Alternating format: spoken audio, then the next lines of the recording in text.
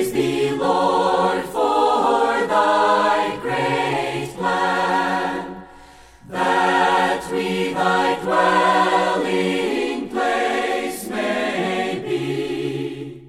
Welcome to Life Study of the Bible with Witness Lee, a program provided by Living Stream Ministry. Witness Lee emphasized the experience of Christ as life and the practical oneness of the believers.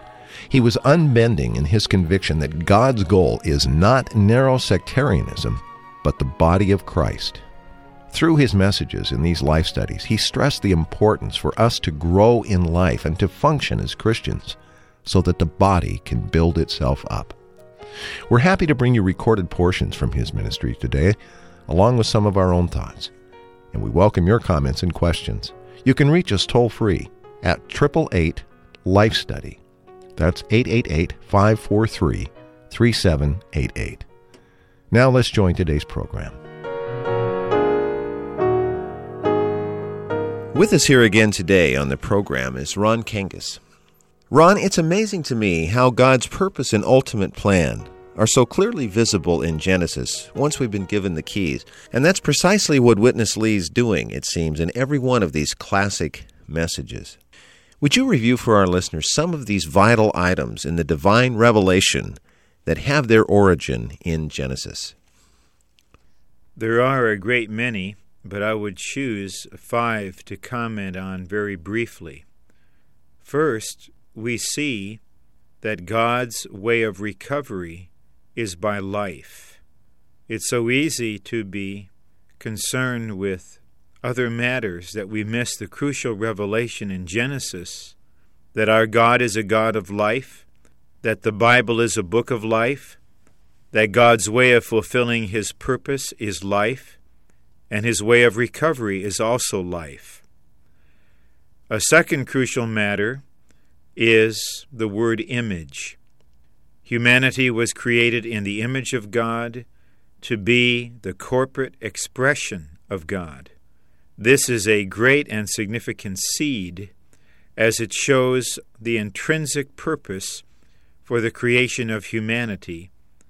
We were designed and created to express God. The third, which is dominion, comes out of the second, the image. Because there is an enemy, God needs human beings to represent Him as His authority to subdue all the negative things. But the dominion, implying deputy authority, is a product of our expressing God with His image. The fourth matter is human beings created as tripartite vessels to contain God. We are not primarily instruments to work for God or weapons to fight for God, but vessels to contain God. As vessels, we have not only a body and a soul, but a very mysterious part, the human spirit, which is not divine and which is not the life of God, but something quite close to it and capable of containing it. The last item I would mention is the tree of life, indicating God in Christ to be our life and life supply, and also indicating that God's purpose in creating man can be fulfilled only when we as vessels receive Him, enjoy Him, and live by Him as the tree of life. Ron, in today's program, Witness Lee is going to insert a parenthesis concerning the precious materials revealed in various portions of the Bible, and then draw our attention to a very special word in the New Testament, transformation. So let's join Witness Lee and look at this crucial topic in today's life study of Genesis. I wish to point out to you in all these verses, the main point is the items of all these precious materials. In Genesis 2, you have 3 precious materials: gold, pearl, and onyx stone. Then in Revelation chapter 21, you have again the three categories of precious materials: gold, pearl, and not only one kind of onyx, but a good number of precious stones. But anyhow, in three categories: gold, pearl, and precious stones. In between, you have some precious stones mounted in a golden setting for both the shoulder place and the breastplate for the high priest. Plus this, you have Paul's writing in 1 Corinthians chapter 3, verse 12, that says to build the church, we have to be careful that we have to build it with three categories again, but the middle atom is changed from pearl to silver, gold, silver, and precious stones. And also the Lord Jesus' word in Matthew, he said, Peter, you are a stone. I will build my church upon this rock. Then Peter says to us that we all are the living stones to be built up into a spiritual house. I wish to ask you to pick up a very crucial word in the New Testament. That is the word transformation.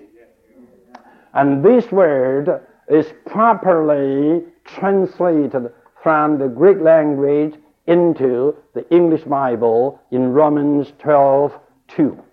Being transformed by the renewing of the mind. But the same word in 2 Corinthians 3:18. King James says, are changed to the image of the Lord. And that word changed in Greek is the same word for transformed as in Romans 12:2. And this word, it has been used twice in the New Testament. Something that equals to the English equivalent metabolic change. It is not an outward change, it is some kind of organic change. We know this is the right meaning of transformation. Ron, I'd like to interrupt for a moment and talk about this very interesting matter of transformation. Genesis presents us with the type precious stones, and the New Testament also speaks of precious stones. My question is, how does the process of transformation that produces precious stones in the physical realm relate to our experience of transformation as believers?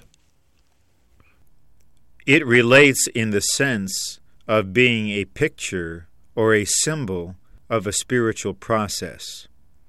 When we talk of transformation, we talk about something undergoing a change, not only in form, but also in element. Something was created with a natural element. When it's transformed, this natural element undergoes very significant change.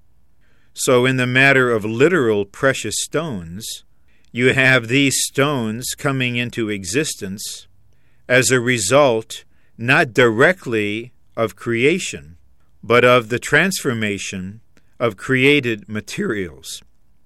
All genuine believers that have a basic knowledge of the New Testament have some understanding of both regeneration and transfiguration. Regeneration is to be born of God with the divine life in our spirit.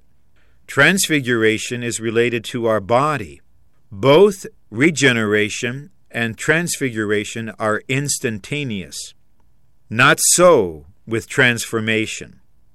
Whereas our spirit and our body may be said to be changed instantaneously in life, our soul is gradually, day by day, transformed from a natural state to a glorious state, more and more expressing Christ in his glory. In the New Testament, we're told in Romans 12:2 that we're transformed by the renewing of the mind. This indicates clearly transformation is in the soul. The main point has two aspects. First, God in his economy is determined to transform our soul from glory to glory until our soul fulfills its function of expressing the Christ who lives in our regenerated spirit. Second, the process of transformation is not instantaneous. It takes a lot of time, even a lifetime. Very few, even among the most serious and seeking Christians, realize the crucial importance of the transformation of the soul in God's economy and in God's complete salvation. Hence, Brother Lee's ministry on this matter is of crucial significance in this day and time. Thank you, Ron. And now let's return to Witness Lee in today's life study. The whole Bible is a whole piece of God's revelation. And all the seeds of God's revelation were sown in the first two chapters. In the first two chapters, you have all the seeds of the divine revelation. Firstly, you have God as the seed sown in these two chapters. Secondly, you have man as the seed sown in these chapters. Then you have the light as the seed sown in these chapters. And you have this, and you have that, you have this, you have that. You have a lot of things sown as seeds in these two chapters. Then, in all the following books of the Bible, all the seeds have been growing. Then when we come to the New Testament, especially to the epistles, we could see, the growing things have become a big, big crop. Then when you come to the end of the Bible, in the book of Revelation, what you can see is no more the seed, not even only the crop, a big harvest, right? Whatever was sown in the first two chapters in the Bible will be reaped in the last two chapters as the biggest harvest. Now, let me check with you. What was there in the first two pages? And what will be here in the last two pages? In a simple way, we all have to say, in the first two pages, we just can see a garden, right? And in the last two pages, we will see a city. From the garden to the city. Surely, a lot of things have to be accomplished. A long process. We all have to see the seed was sown here in the garden, and the harvest comes in the city.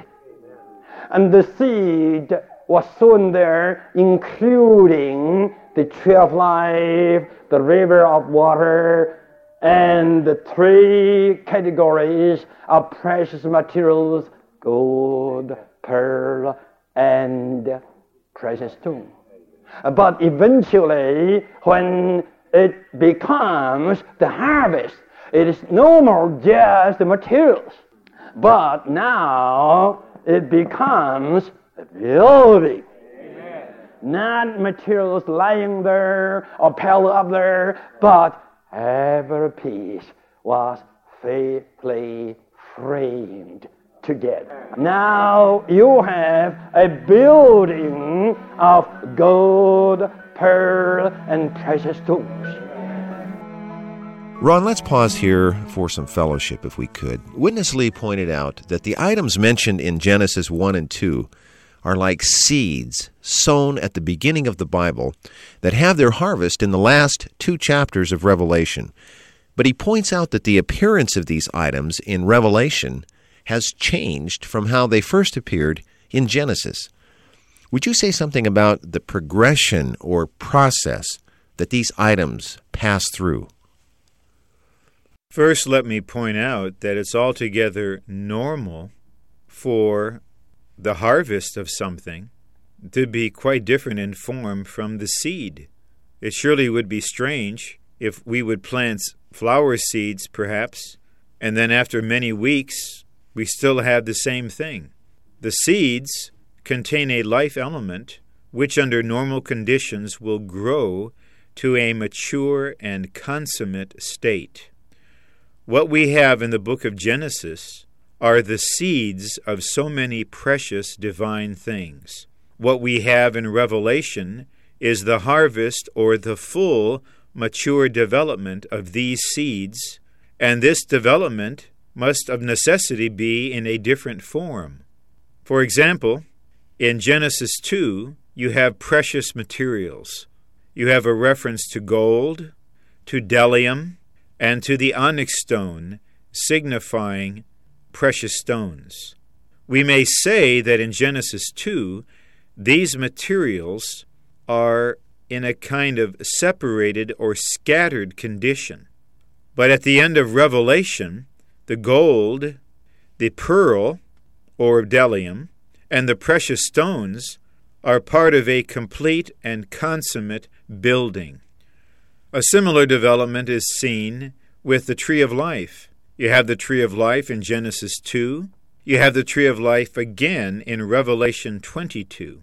But in Revelation 22, the tree is in the river of water of life that proceeds from the throne of the redeeming God. A third and final illustration of this development is with the wife. In Genesis 2, you have the type, Eve, produced out of Adam. In Revelation 21 and 22, you have the full development of the wife. Now the wife is the divine and human corporate entity, the New Jerusalem.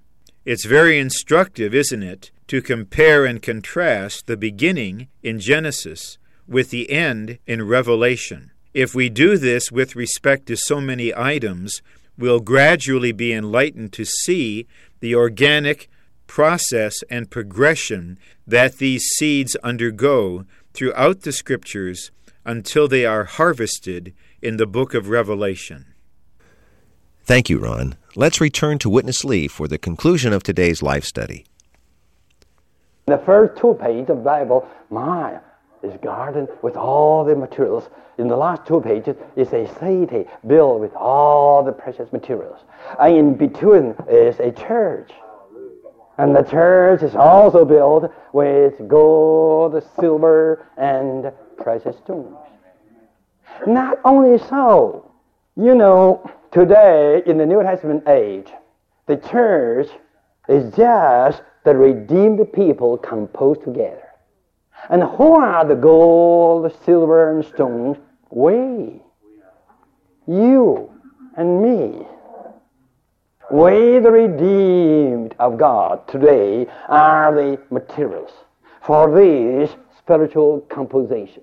That is the church. Okay, in the Old Testament, God had a people, the children of Israel. They were God's redeemed people. It was so interesting, among them, the top one was called the high priest. And the high priest used to go into God's presence.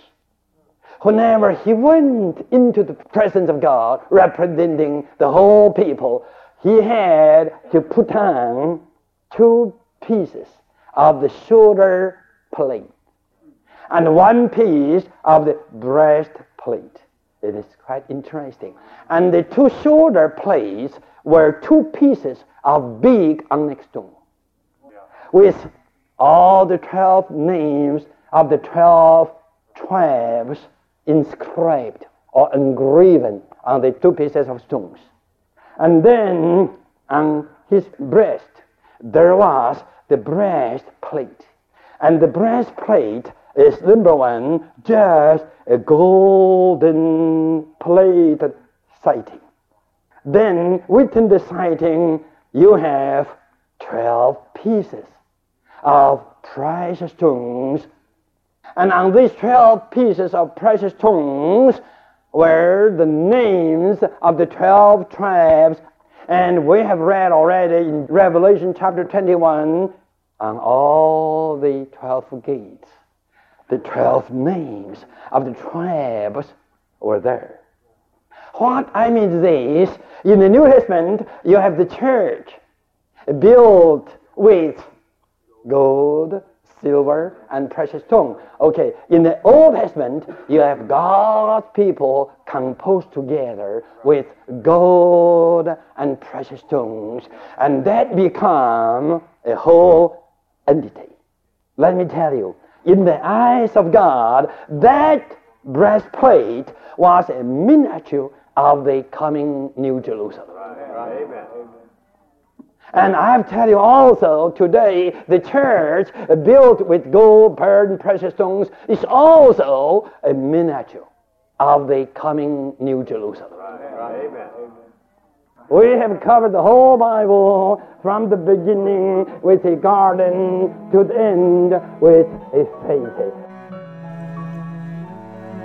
Ron, in this last section, Witness Lee makes a striking statement that the church is a composition of all his redeemed people, and that as God's redeemed people, we become the materials for his spiritual building, the New Jerusalem.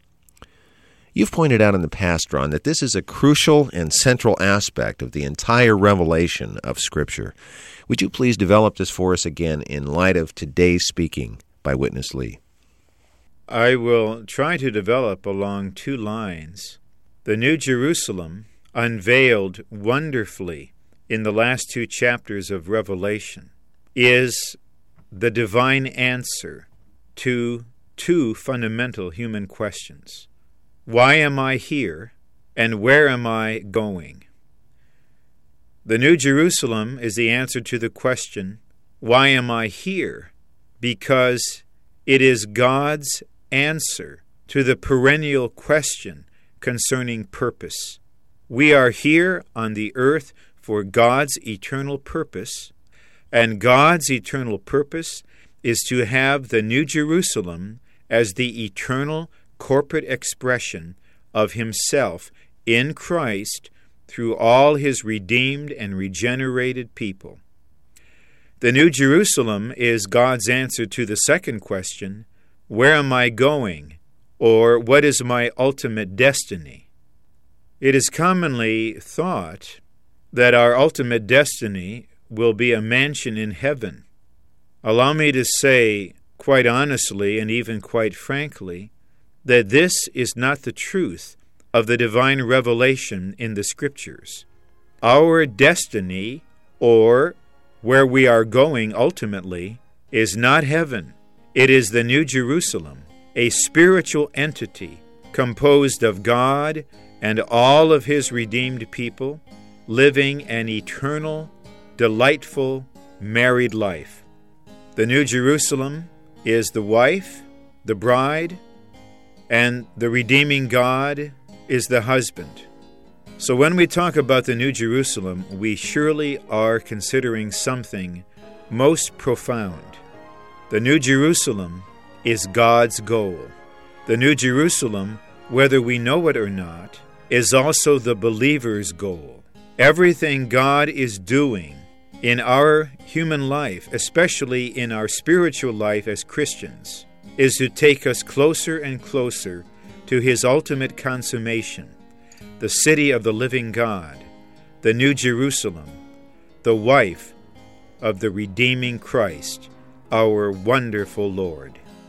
Thank you, Ron. I believe this is a point we need to hear repeatedly until we realize that the New Jerusalem answers the profound questions of both our existence and the universe. Dear Lord, we give ourselves to Thee. Receive